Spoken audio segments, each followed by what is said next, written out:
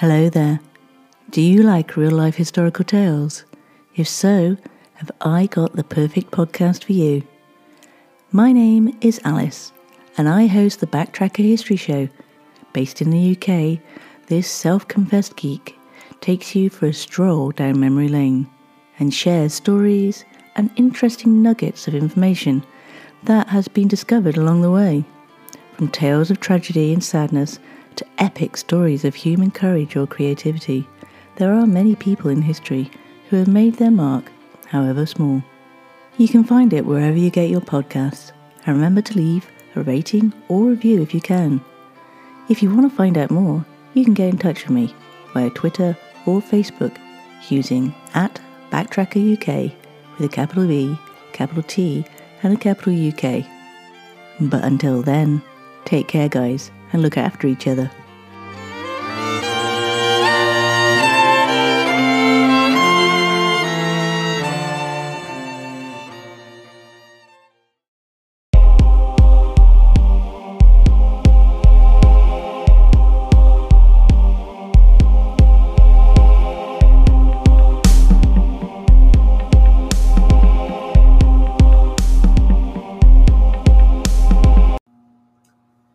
Hello, and welcome to a very special episode of My Drunk Movie Theater. I'm Kyle Sutton. I'm Trisha Campbell. And I'm only doing the dramatic voice because it's been a goddamn dramatic week here at the MDMT facilities. Although, for once in a blue moon, we're actually recording in person. It's true. Which is nice. So we're sitting here, Trisha's on her couch, we're splitting a mic, I have our good tequila in front of us, because god damn it, I have earned it. And I don't know why I'm doing this lame-ass John Mulaney impression, outside of the fact that we saw him this weekend, and honestly has been the highlight of my week. So, that's fair. Anyway, yes, so if you get the chance, go see him. He's on tour this summer. He is not paying us to say that. It's just worth your time. It's true. So, anyway. He talks all about his stint in rehab. And you want to know all about it. You do. You want to know so damn bad that you would go and buy the t-shirt that specifically says, I saw him right after he got out of rehab. Which we definitely bought because, How can you resist that? Right, exactly. It's what was really funny about that, Trisha, is that you and I both looked at the merch and there wasn't shit to choose from. No. Outside of that shirt and an autographed poster. I said there's 2 t-shirts and a poster. The one we got, there was one that had like the picture of him as a little kid. That's like the poster for the tour. For the tour, yeah. And then the actual poster for the tour, and that was it. Yeah, and then on the poster you had plain poster, autographed poster. I'm like, well, if you're going to get the plain poster, you might as well get the autographed poster. Except the autographed poster was like $150. No, it was only 100. Oh. Which almost would have been worth it, but I'd have rather gotten it from him in person. So, anyway. That's true.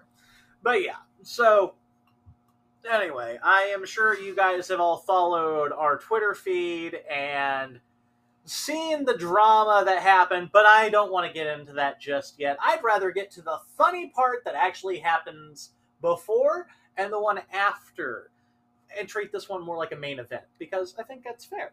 That's fair. So, let's do the before. So, I told you guys after this. So, after everything that happened during the night, you, me, and 2 of our frontliners who were just honestly kind of hanging out at that point after they gotten done working, we were all bullshitting, talking about events that happened over the evening. On a Sunday, the Lord's Day, no less. Okay? So, at one point, I looked at you and said, Trisha, we don't have anybody up in box office. I don't know how busy it's going to get. I'm going to go ahead and open the box. That way I can deal with the yahoos with the R-rated policy, and which winds up leading into the later story. Yeah. But anyway, so I'm dealing with dickheads up front with their tickets, all that. And, of course, got backed up at one point because dumbasses want to show up. Listen, if you're going to a movie, I cannot stress this enough. If you are going to see an R-rated movie and you look young, pack your fucking ID. If you usually get carded for alcoholic beverages, plan on getting carded for R-rated movies. Yeah. So, anyway, at one point, we hit a lull in our little rush. So I'm sitting there playing on my phone, waiting for the next customer. This little gal comes in, walks up to the register, and she goes, "Hey, I need to get 2 tickets for Nope." Mind you, rated R. Honestly, you could have trimmed some language, and we'll get into that late on in the show, because we're definitely going to review that movie. Could have trimmed some language, probably could have gotten a PG-13 rating out of it. Would you agree? I agree. Okay, so, anyway, but it's rated R, regardless. I didn't pick the damn movie. So she asked for 2 tickets for it. And I tell her, okay, I need to see your ID. Trisha, this little girl, I say little, she's a teenager, but like, they're all toddlers to me at this point. She goes, "Oh, well, and it was after 7. Mm-hmm. That's relevant because of what I'm about to tell you." She goes, "Oh, well, I was told after 7 o'clock you don't need an ID." Now hold the fucking phone. What place, Trisha, have you ever been to that has looked at you and said, at a certain hour, you don't need an ID? Like, after a certain time. No. Before a certain time, sure. I can go into my local barcade with my kid anytime before 6 o'clock during the week. And Sunday is the family day, so I can take him in there. Not that I'm going to, because I don't need to take my kid into a barcade. But anytime before 10 o'clock, 9 o'clock even, here in the Midwest is usually everybody time, because everybody serves food to go with their liquor. Yes. So why the hell would you go, "I don't need an ID after a certain time"? It's like the magic voodoo at 7 o'clock says I don't need to be carded, right? And I look at this girl and I go, "Who, blessed child, told you this fallacy?" And she goes, "Trisha, I shit you not." She pulls the oldest card in the book. Well, I called up here and asked, and they told me I didn't. I said, "Oh, really?" That is my favorite answer. And she goes, "Yeah." And I go, "Really?" And she goes, "Yeah." And I go, "Well, that's amazing." And she goes, "Really?" And I go, "Yeah, because we don't have a phone line here, sweet cheeks. Try again." And she just goes, "Oh," and saunters out the door. Back into the ether from whence she came. Listen, if you are a minor and you're listening to this show and you don't work for us, even if you do, this is universal advice for all of you. Don't try to bullshit on something that we would for sure know. We would for sure know if we have a phone line or not. And we will for sure ask you who told you said lie that you're trying to get away with. This is fibbing 101. This isn't like, how do we get into the CIA secret bunker? This is, I'm just trying to get into this movie. Well, that's tough shit. Just accept you're not going to get in. You're not going to bullshit us, and you're especially not going to bullshit me. Yeah. A certified master of bullshitting. So, it's true. So that's part 1. Late in the evening, as we were sitting at the bar, yes, discussing all the events that had happened leading up to this moment. Yes. We're talking. It's you and me and the 2 frontliners again. Uh-huh. They'd finished closing the stand. Uh-huh. And we were just chatting. We were chatting. About the events of the night. Events of the night. Various nerdy things, as we do. Uh-huh. Uh-huh. And then we hear clank. And I went, "Did you guys hear that?" And we all stopped. And we heard another one. And we got quiet. And just as I said, it kind of sounded like a poster case opening. We hear it again. And the next thing I know, a certain co-host of mine is sprinting down the hallway. Which co-host was it? It was you. Was it? Nuh-uh. I don't sprint. And the 3 of us left behind are just sitting there like, what just happened? Proceeded very quickly by, "Well, we're not going to miss this." Right. So, I run down there. I look to my right, which leads to the back doors, and I see nothing. I look to the left. Trisha, there are 4 poster cases down that hallway leading to the front exit. Uh-huh. 3 out of the 4 posters are missing, Left open, completely empty. with the protective covers on the laying floor. on the floor. Yep. And I'm going, are you fucking kidding me? This is not the first time. It's not the second. It's not even the first time this week. No. Because our Thor poster right by the office got stolen. So we're being a little more vigilant. And that one's on camera, and it's actually quite entertaining because they were very slick about it. They were. I have to give them credit. Yes.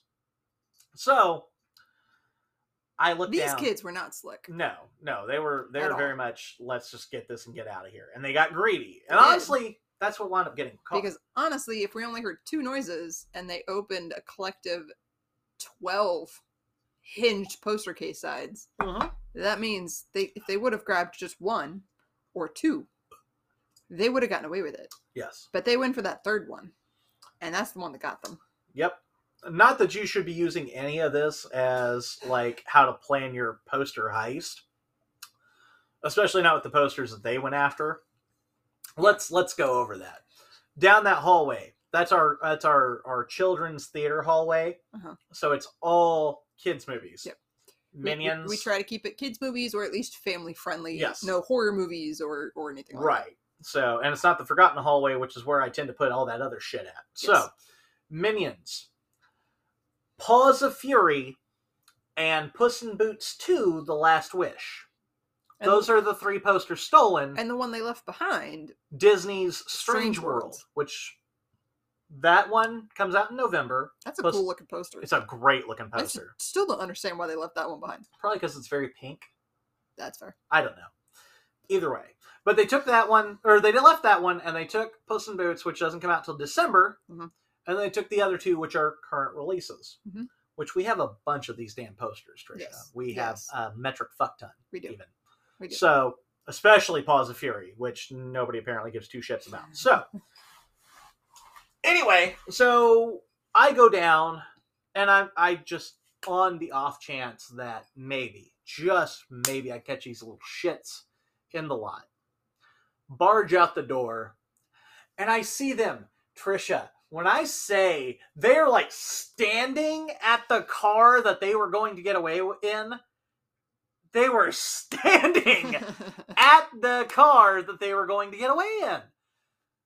And I just say, fuck it, I'm not running after them. It's posters. It's not Yeah. worth chasing anybody over. But I am going to make it known that we spotted you, you little fucks. Yeah. So I yell out, hey, can you guys bring those back, please? About this time, the 2 frontliners and I are about halfway between the stand and the corner, and we hear that, and we just immediately start cracking up and hurry down to the top of the hallway so we can see what's going on. Yeah. So I am standing there. I've got the door propped open. I'm like leaned up, like straight up cowboy style in this doorway, just one arm propped against the frame, the other against the door, just staring at these 2 dipshits as they're across the lot, and I see them like drop their stuff and like, oh shit, like, and then they pick their stuff up and they start rolling it back up on their way back, and I'm like, I can't believe it worked. Yeah, the fact that they actually came back to the building and gave it back instead of just hurrying in the car and taking off. The third, so there were 3 of them. Mm-hmm. There were 3 of them. The third one hopped in their car and started the car. And that's when because as soon as I yelled, that's when the lights came on, and I went, or like right after that, and I go, motherfucker, they're going to get away with it. And I'm like, this is the second fucker that's going to get away with it tonight, and I'm not having it. But no, these 2 boys got caught, came back, rolling up the posters, and I'm just standing there looking at them as they're walking up. I don't say a word. I just wait, and I wait. And then I reach out my hand, and they put one poster in this hand, and I take the other poster from the other guy, put it in that same hand, and I hold him just like this, Trisha. You can't see it, but I'm like shaking it in front of her. It's true. And I look at these 2 boys, and I go, seriously, 2 of these 3 movies are currently out. Yeah. If you guys would have just asked, I probably would have given them to you. It's true. It's not true, because I wouldn't have No. given them shit. I said, no, they get claimed by the Yeah. staff first. But, Sorry, honestly, we're not allowed to give them out. right. Except to staff. And even then, and like I'll break that rule if in certain circumstances. Yeah. And like I said, with as many, especially the Paws of Fury posters that we had, I probably would have said, yeah, let me go grab you a fresh one. Just leave that one up. Like, Yeah. You know. And I did. I looked at it like, 2 of these 3 movies are out. If you would have asked, I probably would have gone and found you one. Yeah. And they're like, we're really sorry. We're sorry. I'm like, yeah, thank you. You guys have a good night. And I yanked that damn door shut in front of them. Just like, seriously. I don't know what it is, because we've had that one's, or those attempted stolen. We had a Minions on the other side stolen like a month ago. We had the Thor poster right outside our big theater stolen, last week or the week before? Something like that. It's just been a rash of poster theft. And the posters aren't even that great. The Thor poster notwithstanding. Like, and here's the bitch of that, is we had that one next. So there are 2 Thor posters. There's one with Thor, and then there's one with Jane Foster as Thor. Yes. The Mighty Thor. Yes. And it was a great twin set. Like, really I was ready to take them home. Yeah. I was so excited when I put them up. Mm-hmm. Yeah, because it was like the perfect Marvel complement to the DC ones that we had for Batman with Batman and Riddler. And somebody fucked that up. Yep. So, here's my pro tip for you guys that don't work in a movie theater that want to get your hands on a poster. Just ask. Become a regular. Be friendly with the staff. It's true. That's a good way to get stuff that you normally wouldn't get. We can't sell it. It's illegal for us to sell it. Yes. As much as we'd like to. But, we cannot sell it. And if our staff doesn't claim it, yeah, it's easy for us to give it away. What the hell did your cat just do? She just fell off the bookcase. That's a good spot for her. Sasha, you okay? Keep talking, I'll check on it. Anyway. So, yeah.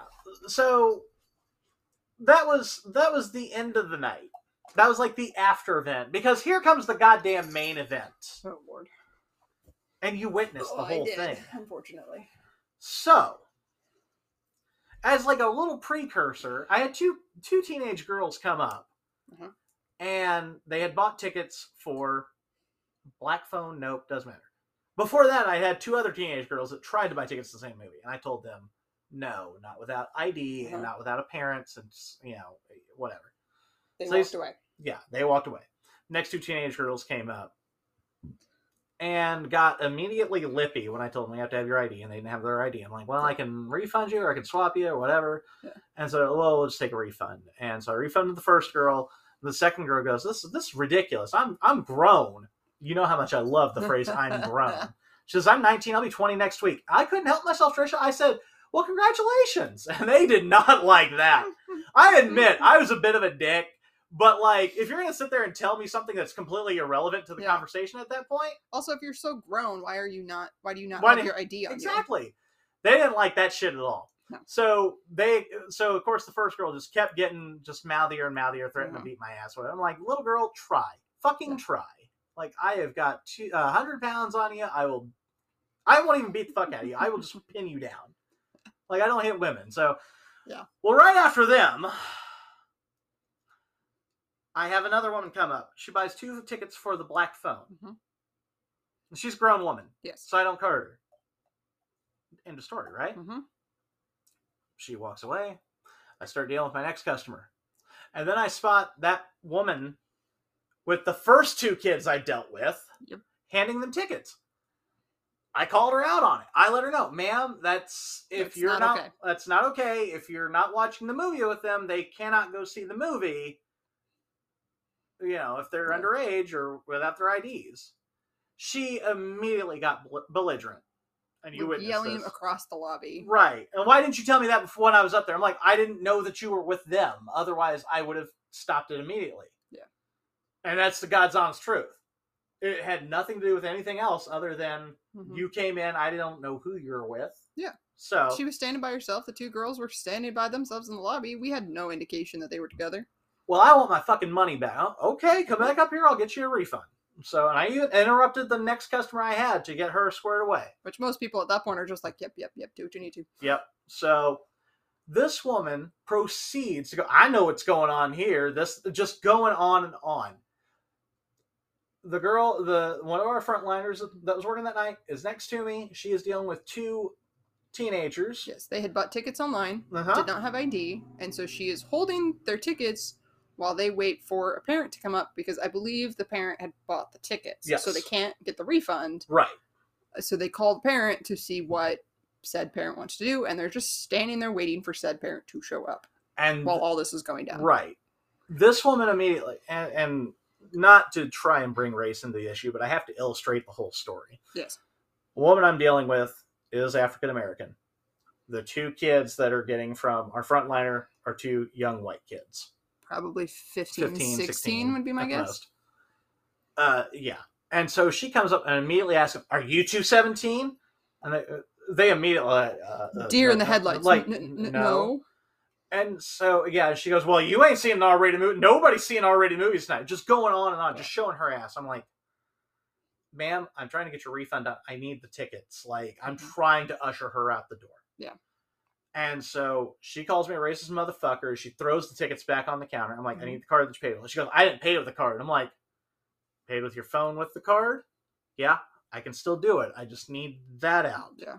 Like, and so she proceeds to go on and on about how this is bullshit, it's racist, and that the other theater across town that's one of ours doesn't do that. That's why they go there. That they don't. I'm like, "Well, ma'am, I'm sorry, they're not doing their jobs. Like, that's part of the R-rated policy. That's part of the company's R-rated policy." Yes. I get her transaction completed. I go, "There you go. I'm sorry. I hope you have a good night." "Fuck you, motherfucker," reaches down, grabs something, and throws it at my head. It hits me in the side of the head and ricochets off and splatters against the back wall. And at that point, I am so taken aback and stunned that all I can do is, "Fuck this, I'm calling the cops." Yes. Pull out my phone. She goes, "Call the cops, motherfucker," and she storms off. I call the cops. Trisha, I am literally on the verge of tears. Literally on the verge of tears.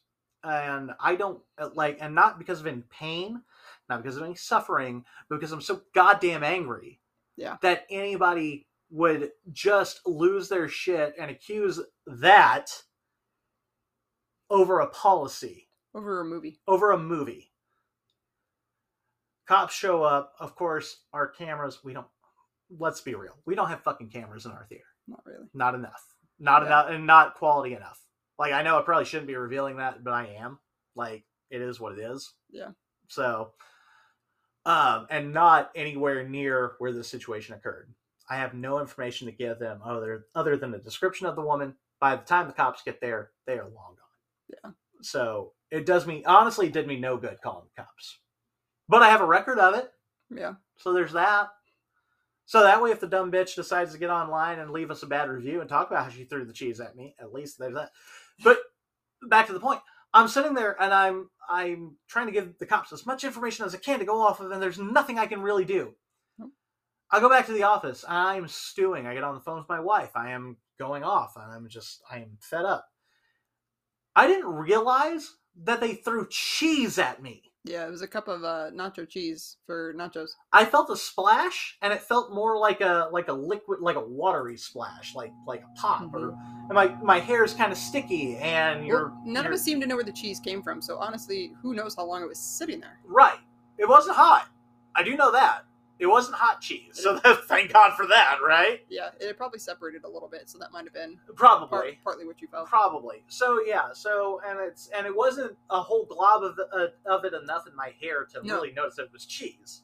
I think when it hit your head, the lid started to split open, so you just got a little bit. Yeah. Most of it was on the back wall. Yeah, and that's the picture we posted the other night. Which we still don't know who cleaned it up. Not entirely sure. Yeah, I don't know. It was someone did. So quick. But when I close this show out every time that we do a show with the phrase, "Be nice to your damn movie staff." And part of it's in jest. Part of it is, seriously, we're working, we're just doing our job. This is the perfect illustration of why I say it. Yeah.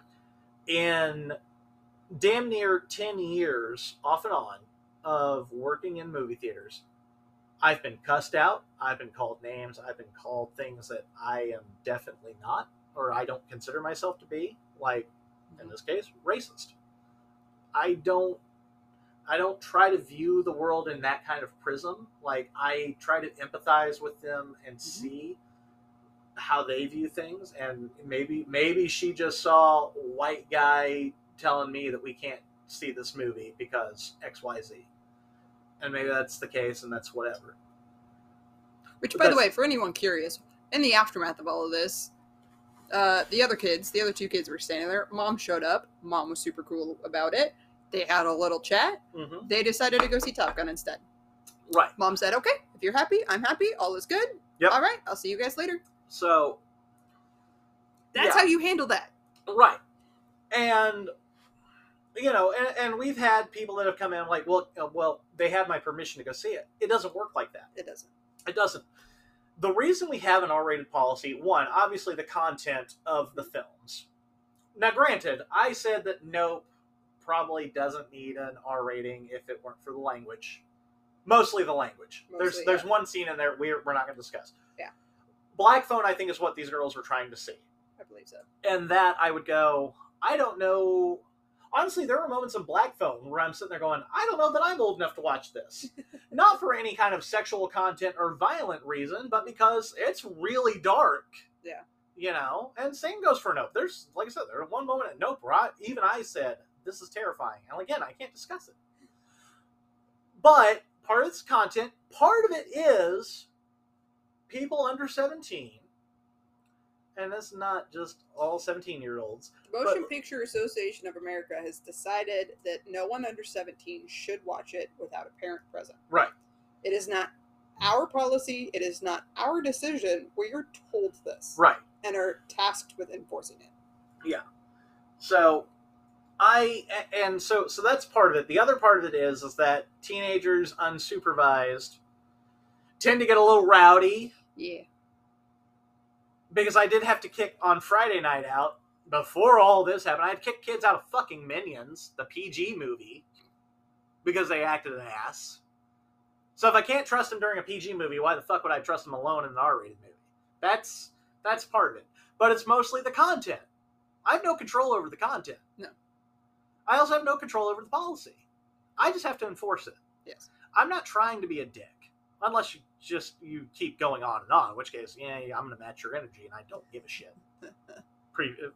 Previous two girls implied. But if you're going to lose your goddamn mind over that and make accusations over that, just because you supposedly went to our sister theater across town and they don't enforce the policy, I can't say what another theater does or doesn't do. I don't work there. We don't have any control over that. Right. All I can do is say, I'm sorry. If they don't enforce it, they're not doing their jobs. We're going to do ours. Yes. And that's ultimately the price I want to pay for it. So, I'm not physically hurt, obviously. Yeah. I'm fine, physically. Yes. Mentally and emotionally? Oh, Trisha, I think I told you it's a good thing we're not allowed to carry at work, because I probably would have shot this one. Which is saying something. Like, honestly, I started working through scenarios in my head after that, like everybody with anxiety does. How could I have handled that better? Mental health. Yeah, how could I have changed things? The only thing I would have changed is whether or not I had pepper spray handy to just drop her ass right then and there. Literally. Like, I was so infuriated. Not because she got mad at me. I could give a fuck less about that. It's the indignity of having somebody throw something at you and you not being able to do anything about it. And that's what pissed me off. So, next time you're out, if you're listening to the show... And in case someone's listening and like, it was just a cup of cheese, dude, that's legal grounds for assault. It is. That will catch you an assault charge. Yes. And that is nothing to laugh about. And if she'd spit in my face and you'd go, oh, well, in that case, blah, blah, blah. I'm like, it's not much difference other than bodily fluid.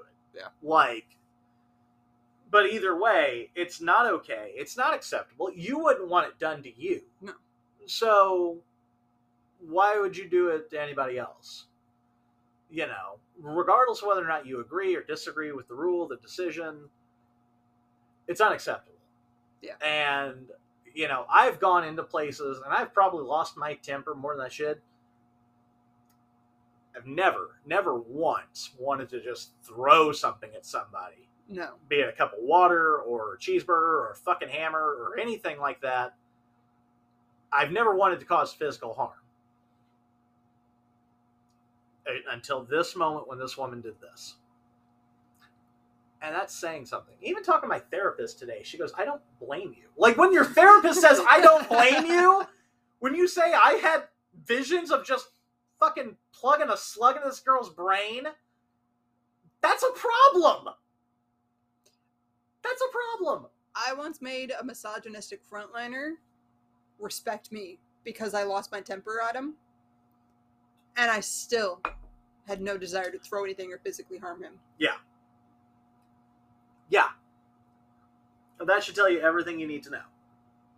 So, we're going to take a quick break. When we come back, we've got Comic-Con news to cover. We've got to deal with the Nope review and some other things. We'll be right back.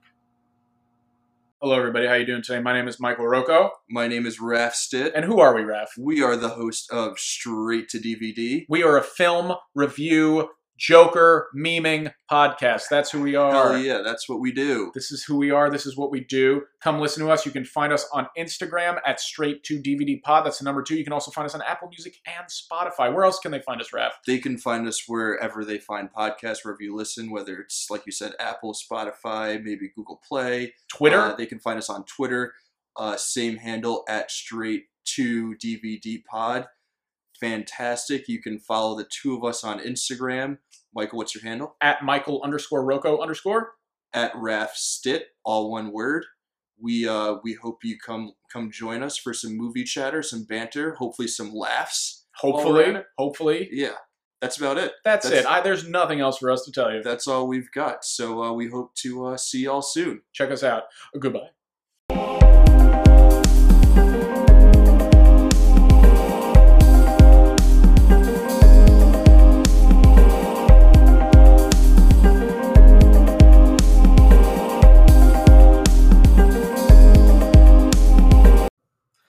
Welcome back. So, cheesy goodness outside of everything else, last weekend was San Diego Comic-Con, which, as you fucking nerds all know, that is where all the big comic book movie news comes out. So we're going to be focused pretty eccentrically on that for right now. So let's talk about that. Marvel, so DC had their panel. Which, by the way, we were at John Mulaney during Marvel's panel. So Yes. We got out of John Mulaney to our phones just blowing up with Yes. this announcement, this announcement, this announcement. DC had their panel. They dropped the trailer for Shazam! Fury of the Gods, which I think looks like it's going to be just as much fun as the first one. I'm excited about Lucy Liu and Helen Mirren especially joining the Shazam crew. I love in the trailer for that, by the way, that they drop in the Fast and Furious jokes and references just for her. And I'm like, in front of her. It's not even like it's just like, oh yeah, we got this little clip and we tied it to this clip with Helen Mirren. No, it's an actual scene where Billy Batson as Shazam just says, yeah, well, there's the Fast and Furious movies have taught me anything. It's that there's one thing that could beat everything, and that's family. Paraphrasing, by the way, because I can't remember the shit for anything. But family. And he's like, looking at Helen Mirren, and she's just looking at him like, oh, okay, like, and he's waiting for the rest of the Shazam-ally is what everybody's kind of calling it to actually show up. So DC had that. I don't think they had a whole lot else. They're probably trying to stay away from the Flash information till next year. Thank you, Ezra Miller. Oh, sorry. They did have a new Black Adam trailer that they dropped, which is only like a minute long, which looks cool as hell. And of course, they had The Rock show up in costume. Of course. And did like he had like a full blown like pro wrestler intro for him. Like, that's pretty cool. What else would you do when you have The Rock at Right. your disposal Well, yeah, especially in as a superhero? yeah, exactly. So, that being said, Marvel looked at all that and said, "Okay, hold my beer." So, and they didn't do any of the Pretty flashy much. shit like that. They basically just said, so Kevin Feige came out and basically said, so Phase 4 is about to end. Just FYI. He's just so calm the whole time too. Just like, Yeah. all right, so this is what's. It's like he was at like a boring board meeting. He's like, all right, here's the pertinent information. Right? So, yeah, the way I equate it is that he basically treated it like Tim Cook and Steve Jobs have treated like the Apple reveals for all the new technology that they put out, new phones. He might as well have said, "Oh, and one more thing" right before the last thing. But basically, they revealed the end of Phase 4, which we found out is going to be the She-Hulk series on Disney Plus, Mhm. and Black Panther 2: Wakanda Forever. Yes. Okay, cool. They revealed almost all of the Phase 5 slate. I think they did reveal all Yeah. of Phase 5. Yeah, and then they revealed part of Phase 6, which, when you look at the slates, I mean, obviously you're going to sit there and go, okay, cool, we're getting Secret Invasion series with Samuel L. Jackson as Nick Fury. Huh? We're getting, of course, Ant-Man and the Wasp: Quantumania, which is going to kick off Phase 5, apparently. You know, you're getting that. You're getting a Loki Season 2. You're getting several other things in there. Phase 5 was a lot of stuff that we knew was coming. We Right. just didn't have solid kind of dates and order of things. Right, where it was going to fit in. Yeah. So you've got the Marvels, which will be the Captain Marvel / Miss Marvel sequel. You know, so you're going to have that. You're going to have Guardians of the Galaxy Volume 3. The only thing that they didn't work in is stuff that's going to be coming out this year and next year, which is their Halloween special with Werewolf by Night, I think is what it is. And then like the Guardians of the Galaxy Christmas special, holiday special. Okay, that's yeah. So I don't remember seeing those, and correct me if I'm wrong, but I don't remember seeing it either. yeah. So they revealed all of this, and then we got to Phase 6. So they basically told us, Did we have the Captain America 4 title before? yes, Captain America: New World Order was worked in there. We knew there was a Captain America coming. We didn't have a title. Right. So now we have a Before it title. Mhm. We now know that Malcolm Spellman, sorry, who was the showrunner on Falcon and Winter Soldier, is writing the movie. Yes. They've got a director. They've got all that. So that's coming, which is cool. I'm really excited about their approach to that they're piling on from what we got from that series. Yes, In that makes me happy. in that Sam Wilson doesn't get superpowers, and that he is a man. Like, he is just a man with the Captain America name. Because that was one of the big points of the show. Right. So if you, after all of that, making such a big deal about the super soldier serum and that Sam doesn't have it, you suddenly are like, forget all that. We're going to give him powers. That would be stupid. Right. So we got all that. We did find out we are getting a new Daredevil series. Daredevil Yes. Born Again. 18 episodes! Right, not just the series. The longest series they have done. Everything has been 8 to maybe, I think, 8 to 9 episodes. Uh-huh. Uh, Maybe 10. Maybe 10, 6 at the fewest. Yeah. But yeah, But 8 seems 18. to be that sweet spot that they like. no, fuck that. We get 18 episodes. It's like they heard all the fans being like, Daredevil. Not just Daredevil. Charlie Cox Daredevil. Right. Give it to us now. And they're Not like, just Charlie Cox Daredevil. We found out in Hawkeye that we were getting Vincent D'Onofrio back as Kingpin. Now he's in the MCU? Give me that shit right now. Just inject it into my veins. Let's go! and with the confirmation that he is in She-Hulk, he appears in She-Hulk in some capacity. Right. It's like they're like, all right, how many different projects can we throw Charlie Cox into? So there was Because I feel like they were like, Charlie, how much would you like to do? And he was just like, yes. all of it. Whatever you want me to do, I will be there. Tell me, give me a day, hand me a costume, I will show up. I will do whatever you tell me to. Just let me come back. Right. It was basically like, hey, would you like to? Yes, I would. Well, what about? Yes, I Yes. would. All the things. Because I feel like of all the Defenders actors, he was the one that was most vocal about bring me back. I want to do it again. Bring me Right. back.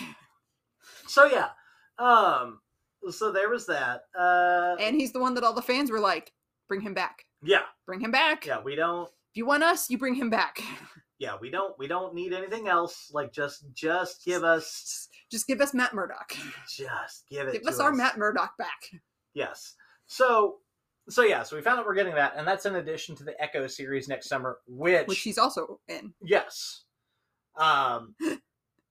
We found all that out.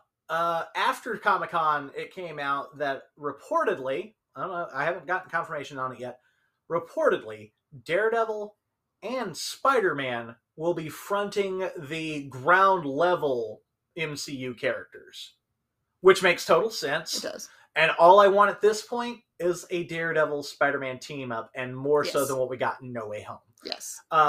Yeah, no, like some of my favorite comic book interactions are between those two. His And little appearance in Spider-Man was a perfect way to like reintroduce him, yes, to like bring him back in, and I'm it was a very great. good lawyer. And it was a nice little, it was a nice little like Easter egg is too small. it was a good, Just solid a nice, cameo. Just a nice little cameo. Yeah. To be like, by the way, Yeah. we haven't said goodbye to him. No. He's We're bringing him back. This is our Just, Matt just Murdock. our little teaser to be like, he's still here. So yeah, We haven't forgotten. so we're getting all that. They also revealed the beginning, the middle, and the end of Phase 6. Well, isn't Phase 5 also ending with Thunderbolts? Yes. So Phase 5 is going Which to end with admittedly I don't know Thunderbolts. much about. Okay, so Thunderbolts, I'm going to give you basically just the most base version of it. Uh-huh.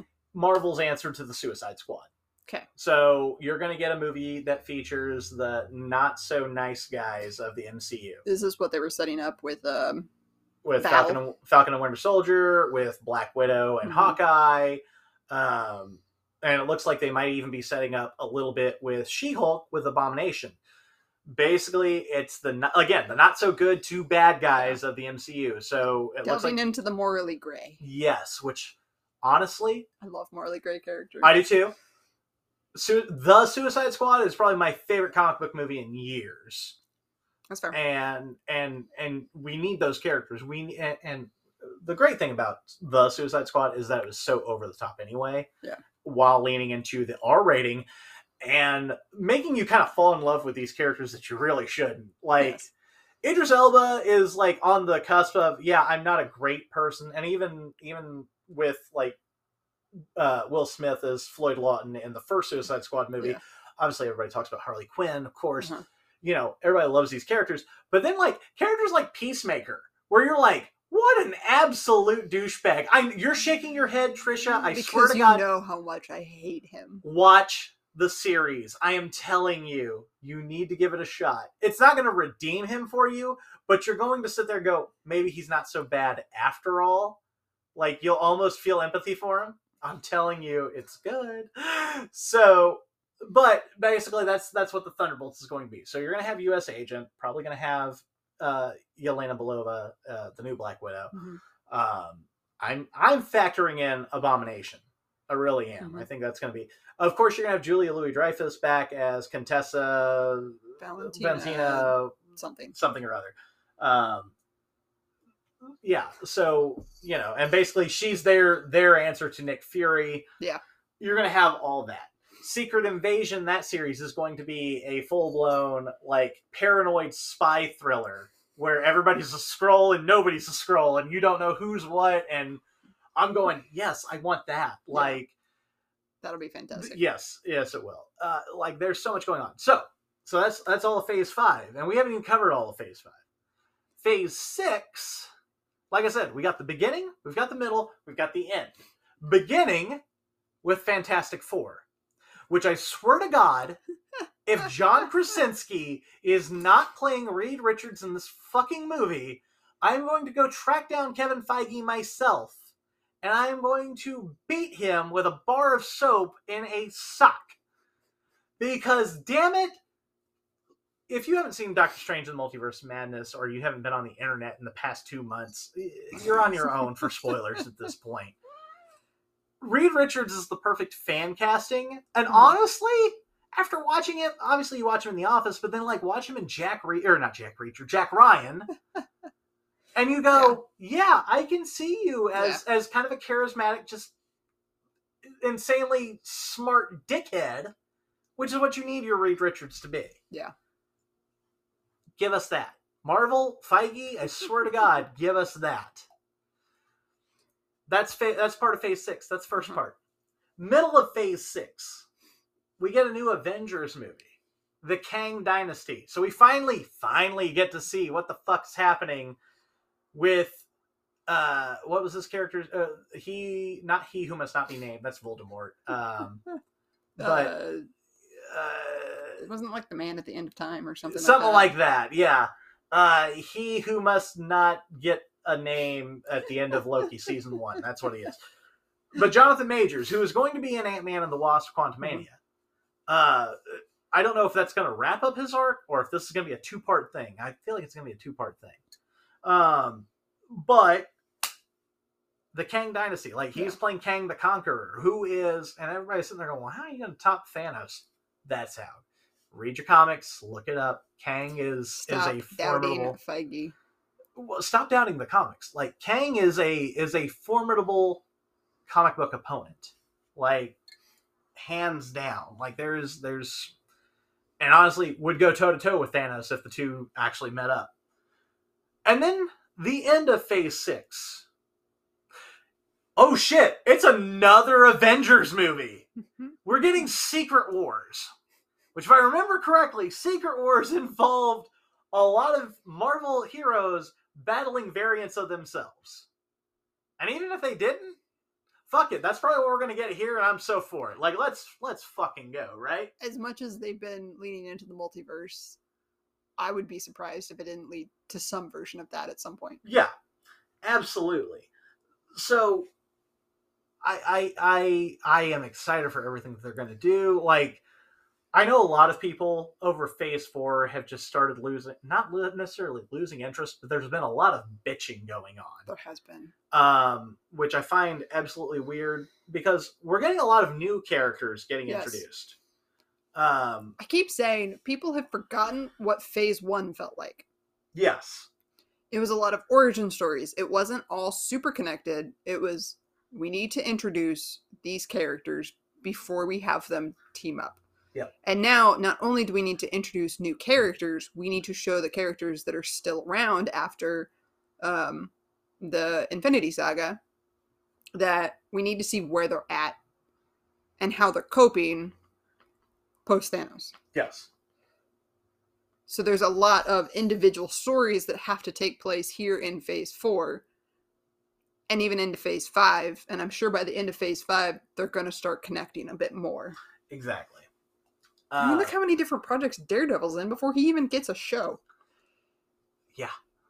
They're going to slowly start connecting them back up. Yes. So by the time we get to Phase 6, we know what's going on and where everyone's at and what they're doing, what they need to do. Yeah. Yeah, I can't wait. And not only that, they did announce a director, I think, for the Kang Dynasty Avengers movie. It's Daniel Destin Cretton from Shang-Chi. Yes, I do remember seeing that. Which is exciting news. Yeah. It is. Wow, that's really loud. That's exciting news. He did really well with that. I would like to see them announce a Shang-Chi sequel somewhere in the mix. I agree. But there's a lot going on. There's a lot going on, 1. 2, all the rumors right now are pointing at D23, which is the Disney Expo, in September, as being when Marvel's going to reveal at least 8 more things that they're doing in those next 2 phases. Probably a good chunk of, if not the rest of, Phase 6. Yeah. So, needless to say, and those 2 Avengers movies were supposed to both come in 2025. About 6 months apart, which we did not get with Infinity War and Endgame. No, that was a year. Right. So, it's a tall order. Hopefully they, 1, pay their visual effects artists well enough to make sure that shit happens on time. 2, deliver us a solid story with the characters that we know and love, new characters that we're getting to know and love.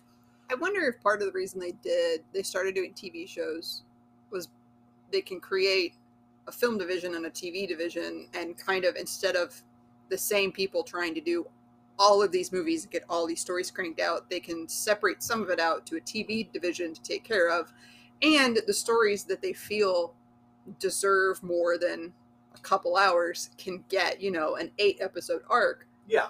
Take the strain off of everybody. Right. And tell a better story. Yeah, and I think that's ultimately what they're trying to do. Plus, Disney wanted to pad their Disney Plus numbers. As well they should. Like it's a smart plan. It's a smart plan. You want to have your own content to provide. You want to give everybody to have a reason to sign up for you. Makes sense. Who better to tap into than the Marvel fan base? Outside of them, go with Star Wars. So, which is also what they're doing. Right. So, yeah. So I'm reading all the things that we've seen here. I'm genuinely excited for the Marvel future. Yes. Same. And I'm on the record as saying, when it comes to Phase 4, honestly, I've liked most of the TV shows more than half the movies. Not that we've had a whole lot of movies, but because we've had Shang-Chi, we've had The Eternals, we've had Black Widow, we had Doctor Strange and Multiverse of Madness, we had Thor: Love and Thunder, we'll have Black Panther, Wakanda Forever. Mm-hmm. That's 6 movies. So far, out of the 5 that we've received, I adored Doctor Strange and Multiverse of Madness. Same. Spider-Man No Way Home. So that's it. Yeah. I adored No Way Home. Mm-hmm. I really, really liked Love and Thunder. I didn't think it was as good as Ragnarok, but I thought it was still pretty good, still entertaining. I still contend it was what we needed after Doctor Strange. It was a palate cleanser for sure.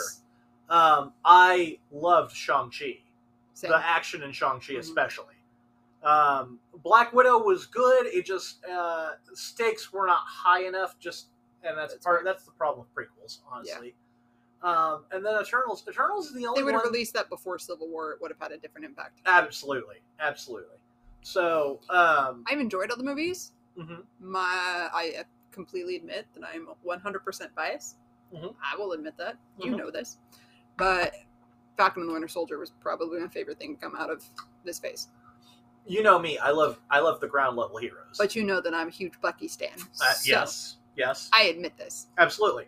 You know me, and you know how much because that was probably my favorite show until we hit Hawkeye, and I love my ground level heroes or the powered but not like super powered. So like obviously I'm gonna love Falcon / New Captain America. Mm-hmm. Bucky, who has that super soldier serum in the arm, but is not like super, not well known for that. Hawkeye, who gets no respect whatsoever, and yet doesn't show up in Infinity War, they lose. He shows up in Endgame, they win. Like, you need that guy. But Falcon Winter Soldier also gave us Joaquin Torres.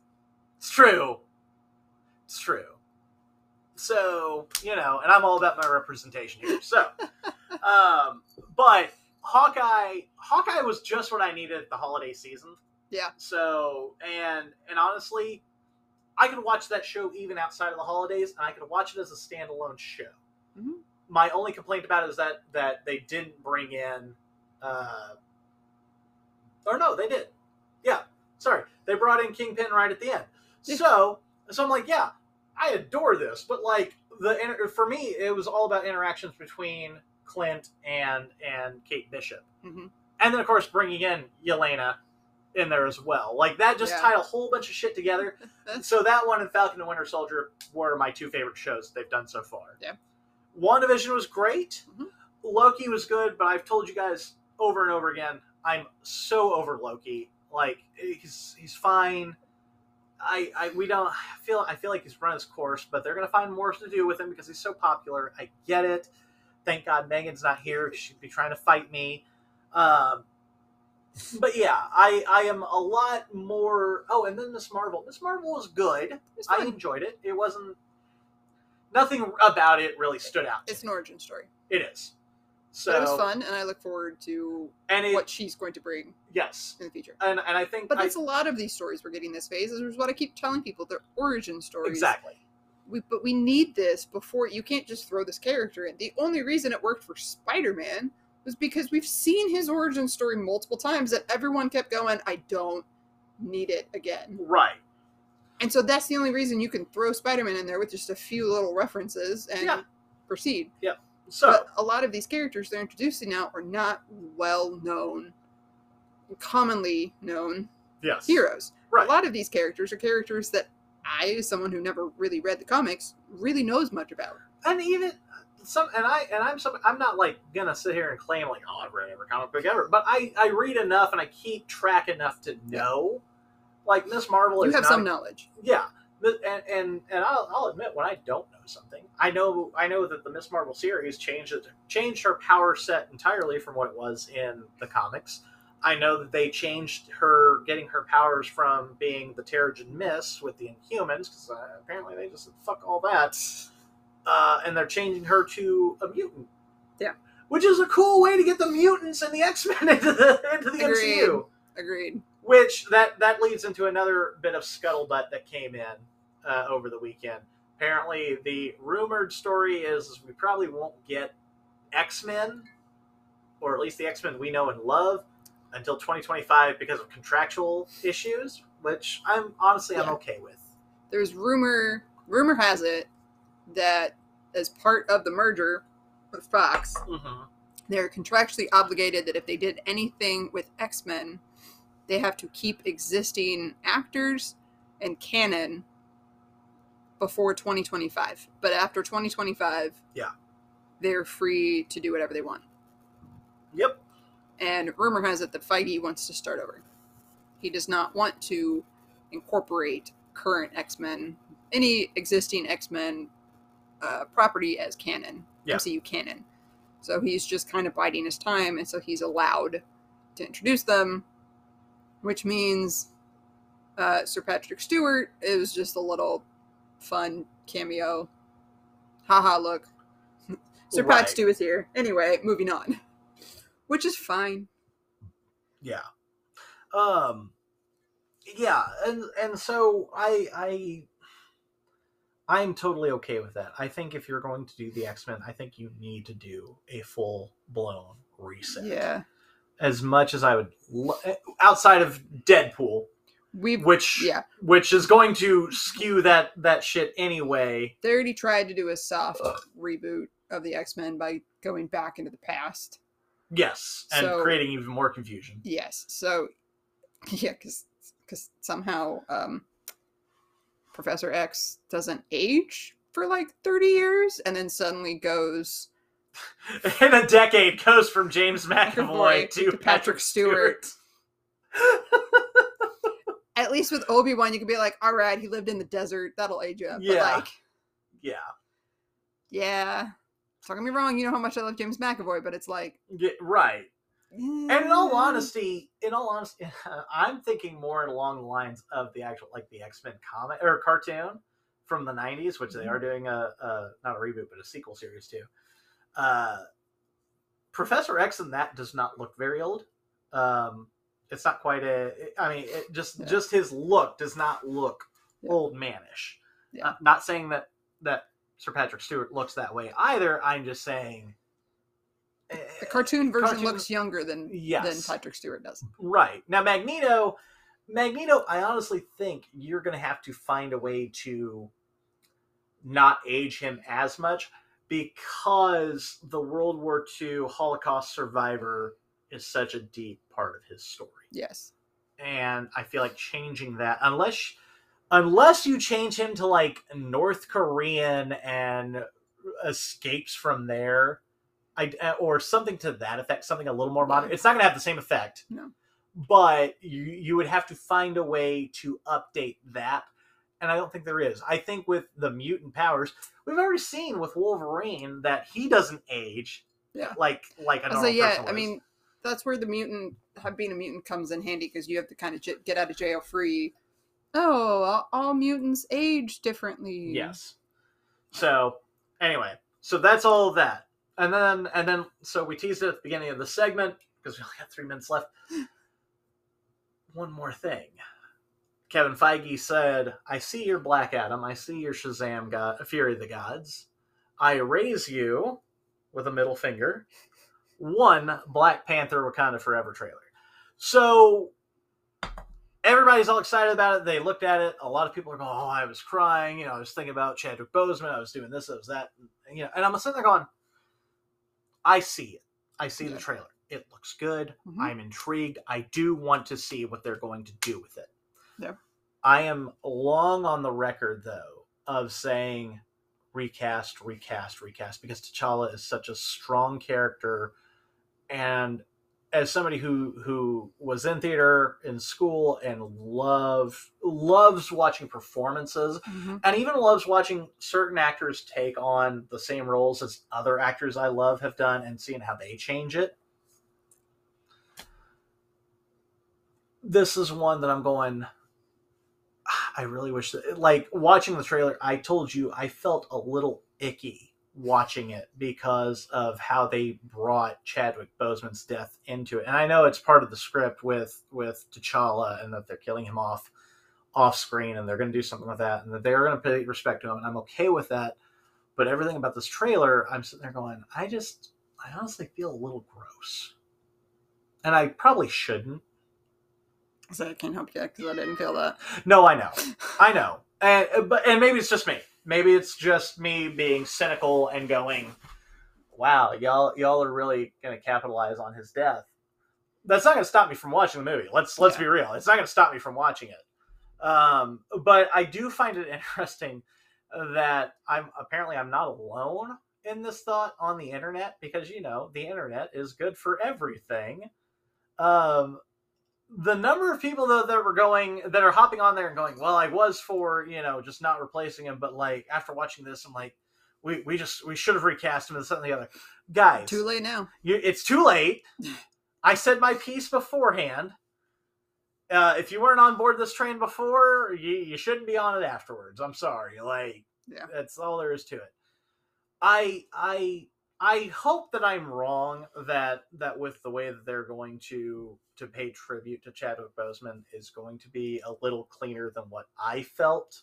Yeah. Again, I can't control how I feel, and I'm not accusing them of, because I'm not insane, not accusing them of just, oh, well, let's capitalize on his death, because that's a shitty thing to do, and I would hope Feige and company and Ryan Coogler would not want to do that. But just all the references to that, the mural and everything, and I get that you're trying to tell the story without him. To me, it felt off. That's fair. So we're running out of time on this segment. So, do you have anything you wanted to add to it beforehand? Nope. Okay. All right. When we come back, we're talking about Nope, and I have one other story we got to discuss. We'll be right back.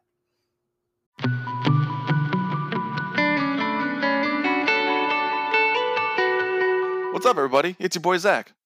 It's Josh. Zach, do you enjoy video games, drinking, and attempting to solve the world's problems through ridiculous schemes? Yeah.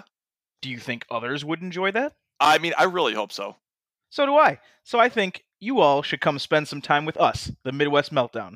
This show was created by these two fine gentlemen here, myself and Zach, when we spent the last 14 years telling each other funny stories, talking about video games, and literally anything else that comes to mind. We wanted to turn our passion for gaming into something that we could share with everyone. So again, follow us, the Midwest Meltdown, anywhere you can find your podcasts. That's Spotify, Apple Music, Podbean, Google Pods. Check us out. We'd be happy to have you.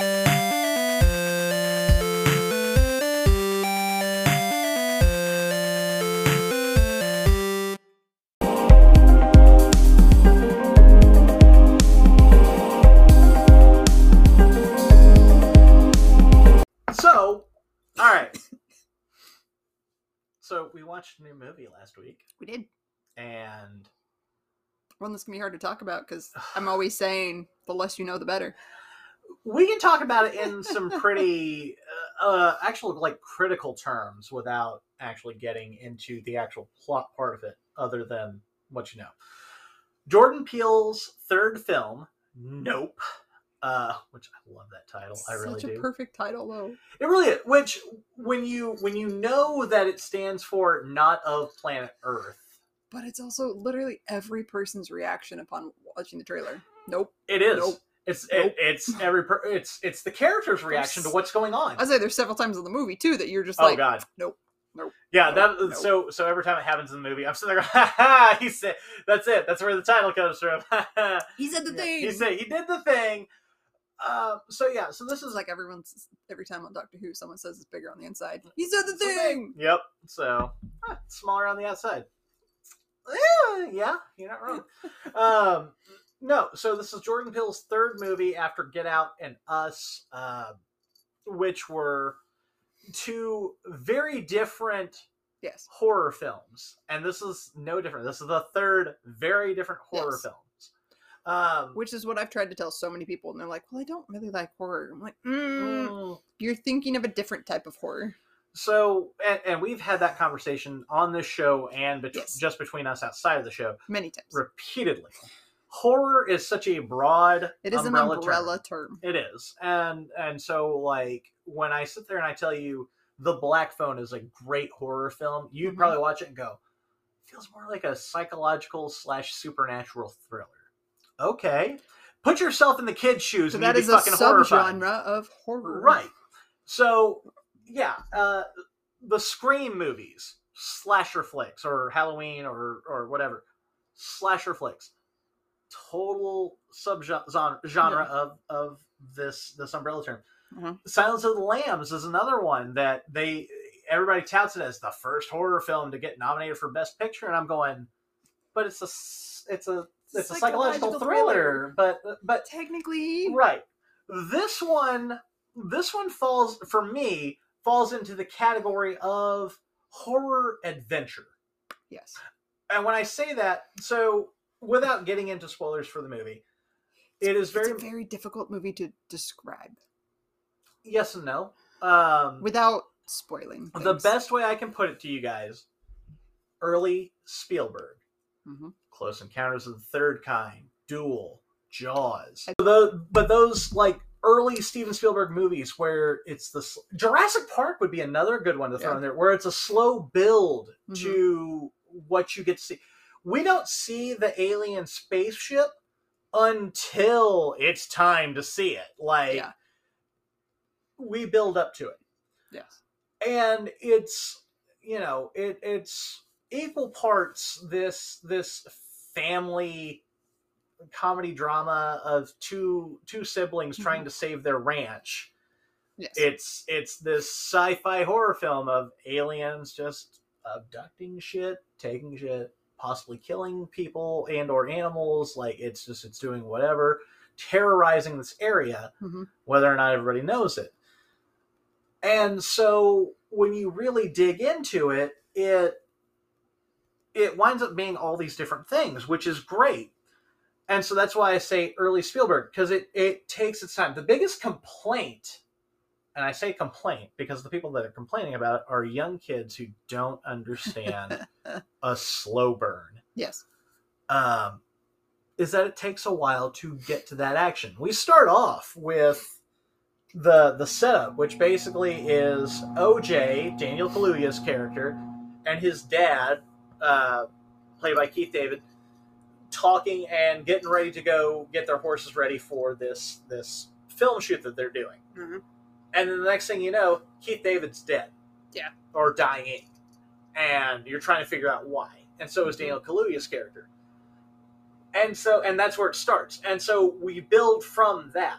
There's a whole 6 month gap. There is this, we're trying to see things in the sky, and we're trying to figure out what the movie ultimately winds up being about, though, and this is why I loved it, more so than the fact that it reminded me of those early Spielberg movies, is because it's Jordan Peele, and because he does social commentary in his horror movies between racism and all that with the first two films.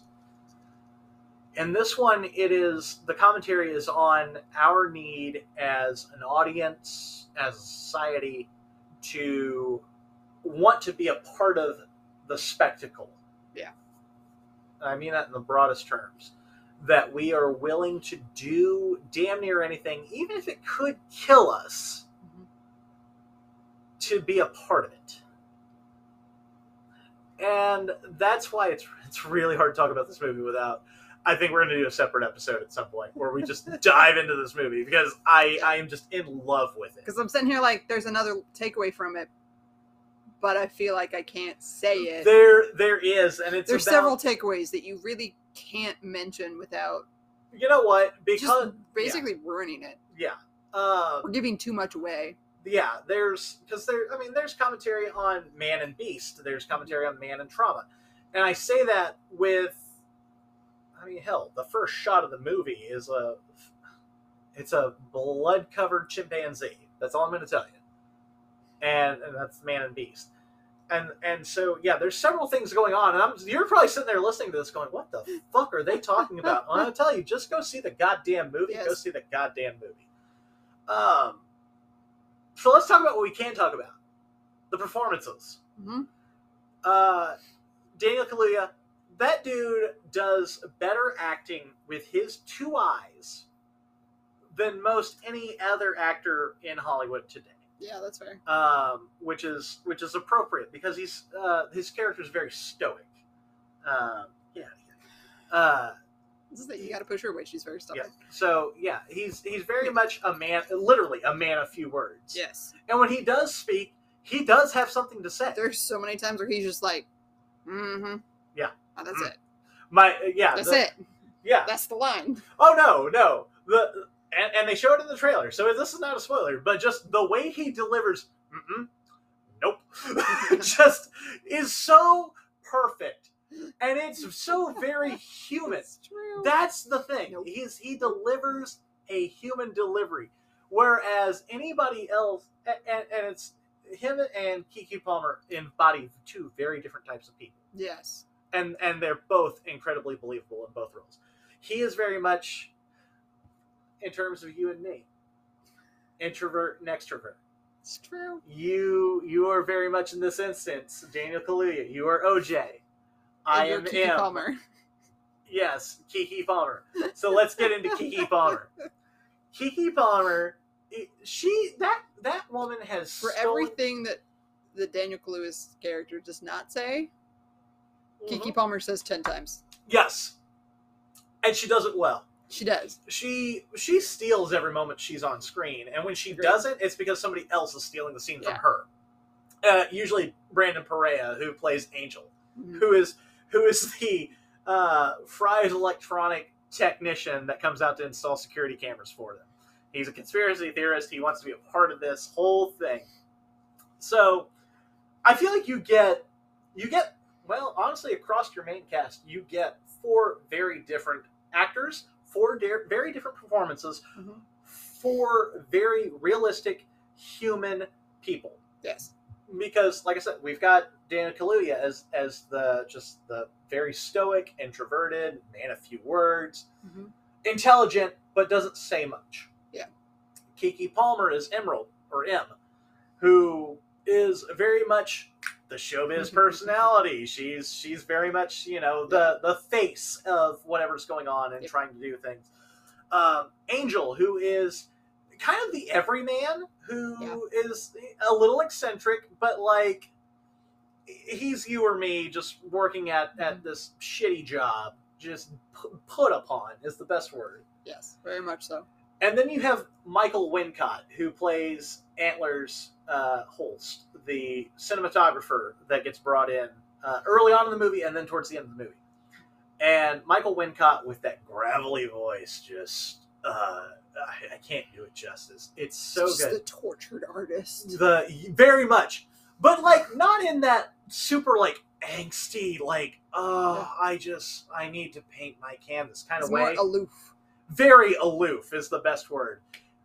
There's Can't contribute to my art. I have no time for you. right, very much like let's get down to it. Like I've got shit to do, and if it's not tied to what I want to do, I don't give a fuck. Like Yep. Very much so. yeah, but it's for very real people, Mhm. and I think that's why the movie works so well. Yeah. And their interactions with each other are just perfect because the way that they talk to each other and they act with each other is very much how people like that interact with each other Yes. elsewhere. And I gotta say, that is honestly the best thing Jordan Peele brings to his movies, outside of the social commentary, is real people. Mhm. So, like from that moment in Get Out where Daniel Kaluuya's character is like practically begging the girlfriend to give him the keys so that way they can get the fuck away from this weird ass town. And just everything about that. The way Lupita Nyong'o and Winston Duke in Us are, very much polar opposites of each other in that movie. Yeah. He writes them so well. Mm-hmm. And he does the same thing here and puts them in a whole different situation. We haven't even gotten to Steven Yeun. Steven Yeun never disappoints. No, he Never. does not. And he plays a man a former child actor, who is dealing with his trauma in, honestly, the worst possible way. Yes. And when you see the movie, you'll understand. But that ties into this whole thing about how we as a people are just obsessed with being part of the spectacle. Yes. It also ties into this idea of how, for our entertainment purposes, we are willing to chew up and spit out whoever. It doesn't matter if you're young or old. Once you've outlived your usefulness, Hollywood casts you aside. Yeah. And he is definitely the perfect representation of that. I can't go on any further than to say that. Check out the movie. And if you have checked out the movie, let us know on Twitter, because I want to talk about it. I want to talk about it so goddamn bad. I need to do a separate episode. I need to get you. I need to get Abby. I need to get whoever I can to just sit so we can discuss this whole thing. When I say this is my favorite movie of 2022 so far, I am not joking at all. I don't know where it ranks for you based on everything we've seen. I don't know. I'd have to go back and look at a list and remember, because... So we were talking about this at work the other day. When it comes to our favorite movies of the year, I haven't seen everything, obviously. Yeah. No one person can, unless that's all they do is sit in an auditorium for 12 hours a day. But when it comes to my favorite movies of the year, Nope is at the top of the list. And then everything else falls in some kind of order. So, and it's all horror or horror adjacent. That's the weird thing. Doctor Strange and the Multiverse of Madness, which is MCU's version of a horror movie. Scream 5, just for clarity's sake. Fantastic. Yes, it was fantastic. Studio 666, which is just a goofy-ass horror comedy. So much fun. It was. It's not a great movie, but it is, and it knows it's not. It's intended not to be. It's so much fun. And then The Black Phone. The Black Phone, another movie that has caused me strife in the last 2 months. That I did not get to see because I had COVID. And Trisha, when you see it, I swear you're going to love it. If you don't, I'll be shocked. The only thing, and even and that's just the movie theater movies. If I include stuff that's come out on streaming only, Fresh with Sebastian Stan and Daisy Edgar Jones, that is a movie I went in strictly because I love Sebastian Stan, and I came out not regretting a single moment that I spent watching that movie. So think about that. That's 6 horror movies straight. The only movie that I have actively talked about this year as just absolutely adoring and loving and ultimately watching multiple times is the goddamn Chip and Dale Rescue Ranger movie on Disney Plus, because it was just so good, and Disney is cowards for not releasing it in theaters. Agreed. It's so good. It was so good. It's the only non-horror movie on my list. So yeah. So I feel like I've propped all that out to you, and you've contributed. Yeah. I mean, is there anything else that you took away from watching Nope without spoiling anything? That's the kicker there. That's the hard part. I know. I think if you're sitting there going, well, I don't really like horror, give it a chance. Yeah. I think you would surprise. It'll surprise you. Yeah. And that's honestly what I told a customer the other night. Because they were like, I thought it was satire. And I go, well, it kind of is. It is, but it isn't. Yeah. I think it's one of those movies that you get out of it whatever you want to get out of it. Yes. It can be interpreted many different ways. Yes. When I sit here and I say this is Jordan Peele's version of a summer blockbuster, I mean that. Yeah. When I say it's his version of an early Spielberg movie, I mean every bit of that. Yeah. When I say it's a fucking Jordan Peele movie, I mean that too. It's a lot of different things. It really is. It's great satire. It's great comedy. It's great dark comedy. It's great horror. It is. There are people even going, there are Western elements in it. And I go, yeah. There are. You're absolutely right. And I'm not talking about just the California Gulch setting of the movie. Yeah. It's a lot of different things to a lot of different people. Mm-hmm. And I think that's the highest compliment you can pay to any art form. Agreed. Is that you get out of it what you want to get out of it. Yeah. So if you go into it, because there's a lot of movies that just have a story to tell, and that's it, and there's nothing wrong with that. Right. But this is not one of those movies. No. This is one that there's layers. Yeah. To it, that you are going to think about.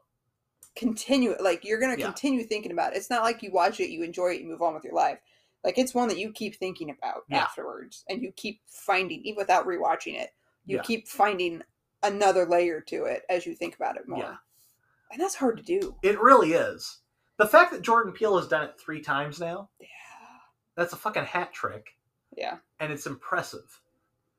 And the divisive response to it from audiences tells me everything I need to know.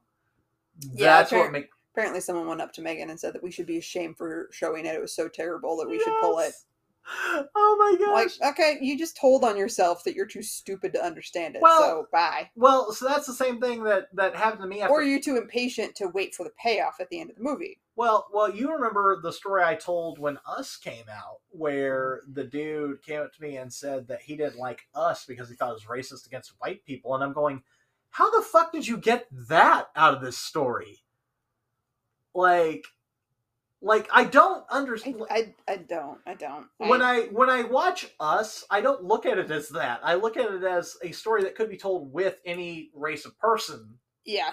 If they would have said that about Get Out, I would have disagreed, but I would have understood where they got that. Yeah. But I think what's so great about his movies is that he does what people have been asking for, and that he tells stories about minorities, that them being minorities is not the center of the plot. Right. They just happen to be the characters it's about. Yeah. The fact that this is a ranch owned by a black family is not brought up. It's not made a big deal. It's just, this is their family ranch. You could have told that story. Honestly, any of the characters could have been any race, and it would not have truly changed the plot. And honestly, that's the best kind of representation. Now, their characters are portrayed as, the culture that they're in, especially Keke Palmer's character. You could tell she's very much into her pop culture, and OJ is just like, ranch life. Yeah. I'm all about ranch life. But you could have changed those characters with different actors with some tweaks to the personalities. Yep. And you could have told the same story. Absolutely. But he didn't. He told his story with the people he wanted to tell the story. And like I said, that's the best kind of representation, where it doesn't have to be a movie about a specific minority, all about being a minority. Right. Just tell a story with these people. Yeah. And that's it. Yep. Absolutely. And I think that's what he's best at. He really is. He just happens to tend to pick minorities, and it gives them opportunity. Well, and that's why I love his quote when somebody asked him about doing a movie with a predominantly white cast, and he said, "No, I've seen that movie already. I'm good." We have plenty of those. There is no shortage of movies predominantly about white people. Yeah. So it's his prerogative to be like, no. Yeah. I'm going to do something different. Not to mention, there are so many fantastic actors of color in Hollywood as it is. Give them all a shot. Tell that story. Do your thing. Like, that's... As long as I'm interested in your story and your plot, I can give a fuck less about what the person looks like. Especially including Steven Yeun as an Asian actor. I can only imagine. Yeah. The limited roles that he has offered. Yeah. Because people just see him as, okay, he's Asian, so what Asian roles can we give him? And this was just a role that's like, okay, you happen to be Asian. Yep. Cool. Yep. Whatever. Now, you could probably dig into that stuff and find some kind of racial subtext to it, and that's fine. Yeah. I'm not looking for it. And if I find it or somebody points it out to me, I'll go, oh, Oh, I didn't Oh, think that's about that. interesting. That's I didn't really, notice yeah, that, yeah. And that's okay. I think that's totally okay. But it's not in your face shoved. No. Shoved in your face. This is the point of this. It's just I wanted to tell the story, and Steven Yeun is a great actor, so he wanted to play this role. Cool. Yep. So he's a great actor. I like him. He did a good job. We'll put him in this role. Yeah. End of story. That's it. It can be that simple. Exactly. So, really ties back to our last episode with the old man who got upset about the Bros trailer. Huh. Like, yeah, it's the same rom-com as any other movie. It just happens to have two dudes in it. Who gives a shit? So, one last thing to get out of here on, because it is my drunk movie theater, and we have to talk about shit that affects us. This is a headline I sent you about 2 weeks ago, roughly, from digitaltrends.com. Hollywood is abandoning movie theaters at the wrong time. Quote, after a rough 2 years in which the COVID pandemic and the rise of streaming services contributed to a record decline in audiences going to movie theaters, Hollywood is seemingly coming back. Franchise tentpoles like Jurassic Park, they couldn't even get the title right, Jurassic World Dominion, and Minions The Rise of Gru posted healthy opening weekends, while Marvel recovered from the pandemic low of Eternals and is once again posting worldwide grosses for Doctor Strange 2 and Thor Love and Thunder that flirt with $1 billion or soon will be. Above all else, Top Gun Maverick continues to make money week after week, becoming Paramount's biggest hit since Titanic. It really does. It's impressive. The Top Gun argument's for another day. I don't want to get into it. So, all that progress, however, is increasingly likely to stop in August when a dearth of product will threaten the recovery of the theatrical experience and the sustainability of Hollywood's traditional business model. The already dire situation got even worse with Warner Brothers recently pushing back the Stephen King adaptation Salem's Lot and MGM opting to release the Sylvester Stallone-led genre film Samaritan on Prime Video. While both films are not guaranteed blockbusters, their absence is all the more pronounced with what's left on the theatrical calendar for August, September, and even October.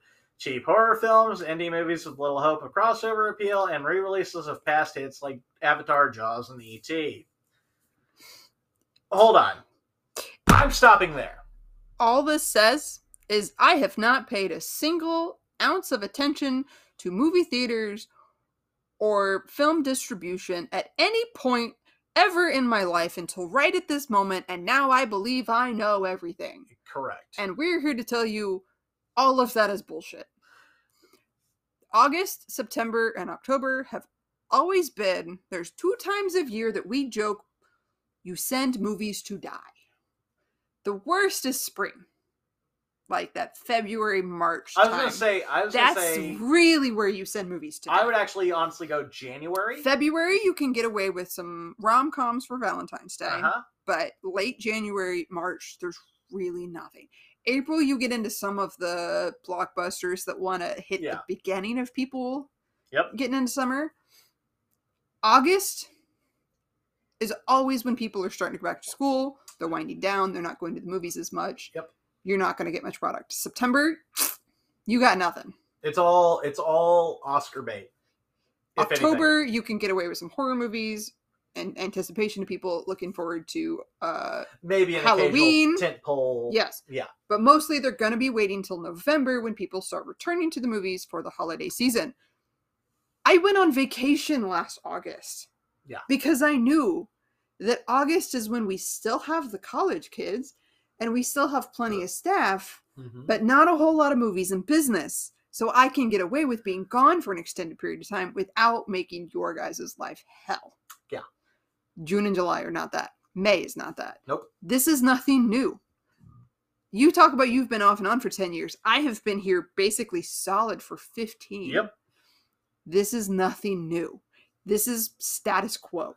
This is how the industry works. Yeah. So that whole article is stupid and pointless. I sent it to you mostly as a laugh, but because I wanted to bring it up on the show. I believe I responded with the Tony Stark eye roll emoji, if I remember correctly. It was perfect.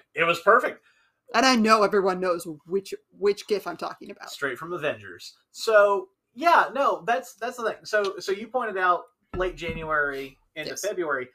Honestly, the entire month of January, summer and holidays. Yeah. That's that's when we make money. Yep. The rest of the time, we're just skating by.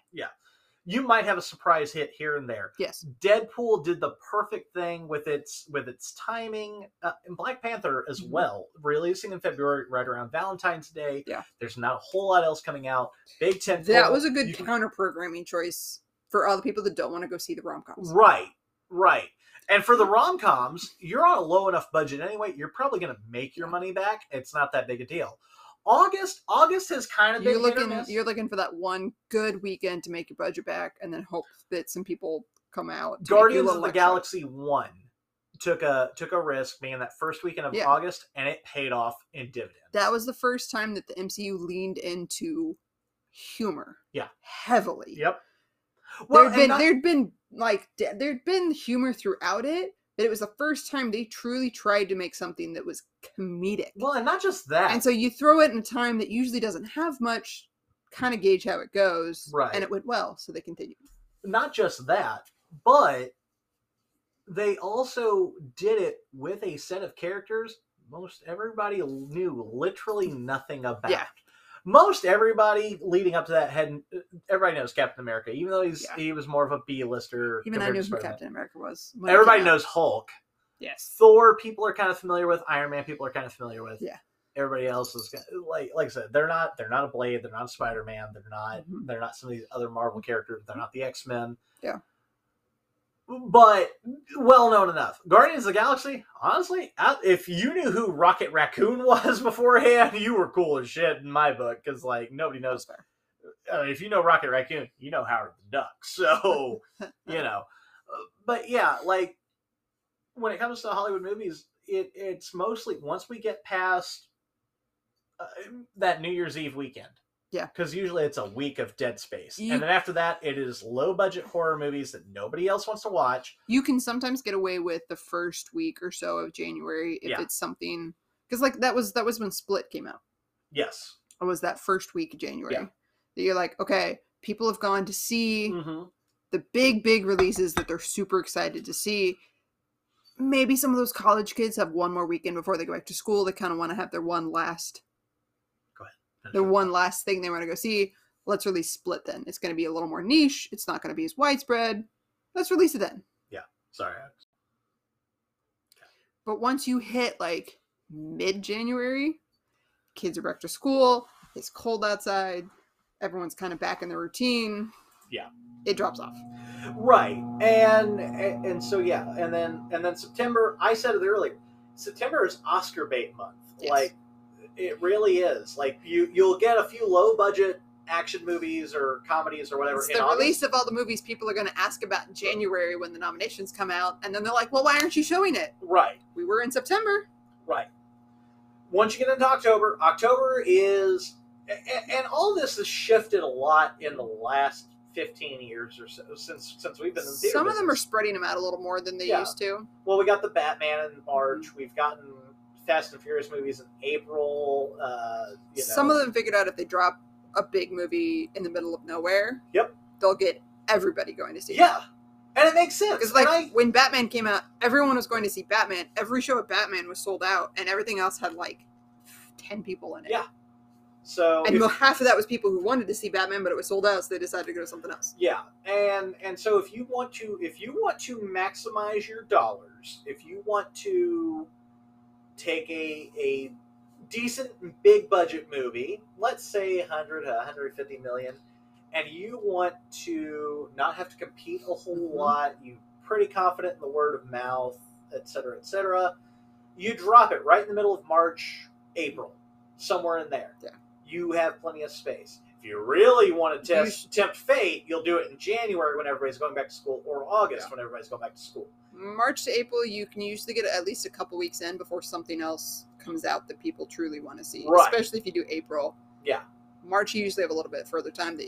March is when you drop the ones that you think may get good word of mouth. Yep. April is like, okay, I just want to get a couple good weeks in before everything else starts coming out. Because usually the first MCU movie hits end of April, early May. Yep.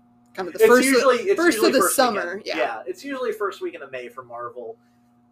Infinity War. It's been as early as April, but that's usually like the very last weekend of April, like the 29th. Yeah, and there's nothing wrong with that. To sit there and to write this entire article and say, well, studios are abandoning the theaters. It's it's so disingenuous and it's so. If anything, false. this summer has taught them that we make them their money. When Tom Cruise had his biggest fucking hit ever, not just. I was talking about this today with our bartender at work. Yeah. Top Gun came out Memorial Day weekend. Which was perfect. It is the end of July. Top Gun is still, we're down to one print, but it is still in one of our biggest theaters. Yeah, because it keeps selling. Because it keeps selling out still. Yeah. That should tell you 2 months. It has been out for 2 months. It is not dying off. We have lost Doctor Strange in the Multiverse of Madness before we've lost that. Thor's already down to one Right. screen starting next week. Exactly. We still have Top Gun in a bigger theater than Minions is dropping off. I don't know what it is. I don't know what voodoo. I don't know which demon and or space god that Tom Cruise has sold his soul to. But Top Gun is just fucking crushing it. Yeah. Good for it. We can get into that another day. I think I wish that movie was Nope. I wish that was the one that was crushing it box office wise. But it does show that people want to go to the theaters. Mm-hmm. They want to see something that they can't see at home, or at least experience it in a way they can't experience at home. Yeah. Again, regardless of your or my thoughts on Tom Cruise, I feel like everyone knows how much I hate Tom Cruise at this point. But when it comes to going back to Nope, when it comes to the spectacle of seeing those kinds of things, it's not the same as watching it on a giant screen with a professional audio system. And that's what we've preached for the last 2 years. This summer has proven that if they create the content, people will show up for it. Trisha, are you saying if they build it, they will come? Yes. Yes. Just call us the Field of Dreams. Indeed. So Digital Times and hold on, I'm gonna call this motherfucker out. What's your name? Digital Trends? Jason Struss. Jason, you dense motherfucker. No, you're doing your job. You're writing an article. I'm not mad at you, but you just don't know what you're talking about. You're spouting off with the confidence of a mediocre white man. Yeah, it's true. Watch, he's black. Anyway. I just said with the confidence of a mediocre white man. I didn't say he is. But yeah, and that's the thing is, like, everybody thinks they've got it figured out, and we don't even have it all figured out. Pre-COVID, no one really paid that much attention to theaters. Yeah. Not really. It was just an accepted, this is how the industry works. Post-COVID, or at least post-shutdown, everyone's suddenly an expert at film distribution and exhibition, and everyone seems to know what they're talking about, and those of us who've been in this industry for a very long time are going, y'all are stupid, please stop talking. Exactly. Talk to one of us first. Right. We will tell you what's up. Yep. So that's the gist of it. The article is misguided is the nice way I'm gonna put it. Yeah. I appreciate the concern. The concern. I appreciate that someone is trying to defend us. Yes. But like you said, it's misguided. It's a little misguided. We're fine. You're calling out a normal practice as something troubling, and this is not troubling. This is just how it works. This is how it's always worked. And that's the thing, as we've pointed out. Yeah, movies are going to go to streaming. Yes. They are. That's nature of the beast. It is. That's the world we're in now. But when it comes to the movies that they know can bring in, put asses in seats and bring in money, good, bad, ugly, whatever. Yeah. If they think that they can sell a ticket to it, they'll sell a ticket to it. I feel like The Gray Man, which I recently watched, I know you haven't watched. Right. I literally watched yesterday, is a good illustration of it is a solid action flick. Mm-hmm. It's nothing super special. So if The Gray Man going to Netflix makes way for a movie like Nope going to the big screen, I am okay with that. Yep. I am happy. I will gladly sit here in my living room and watch The Gray Man and be fine with it. Yeah. If I can go to a theater and watch Nope on a big screen. And I think that's fair. I think that's absolutely fair. And I think there's a lot of people that would agree with me. Yeah. Would I have liked to see... Of course, I'd like to see everything on a big screen that I can. But that's not realistic. Exactly. I don't have time to go see everything. Even working there, I don't have time to go see everything. Exactly. I think one of the things that I feel like I need to point out. They mentioned the MGM Sylvester Stallone movie Samaritan, the superhero movie he's doing, going to Prime Video. Mm-hmm. Let's be real.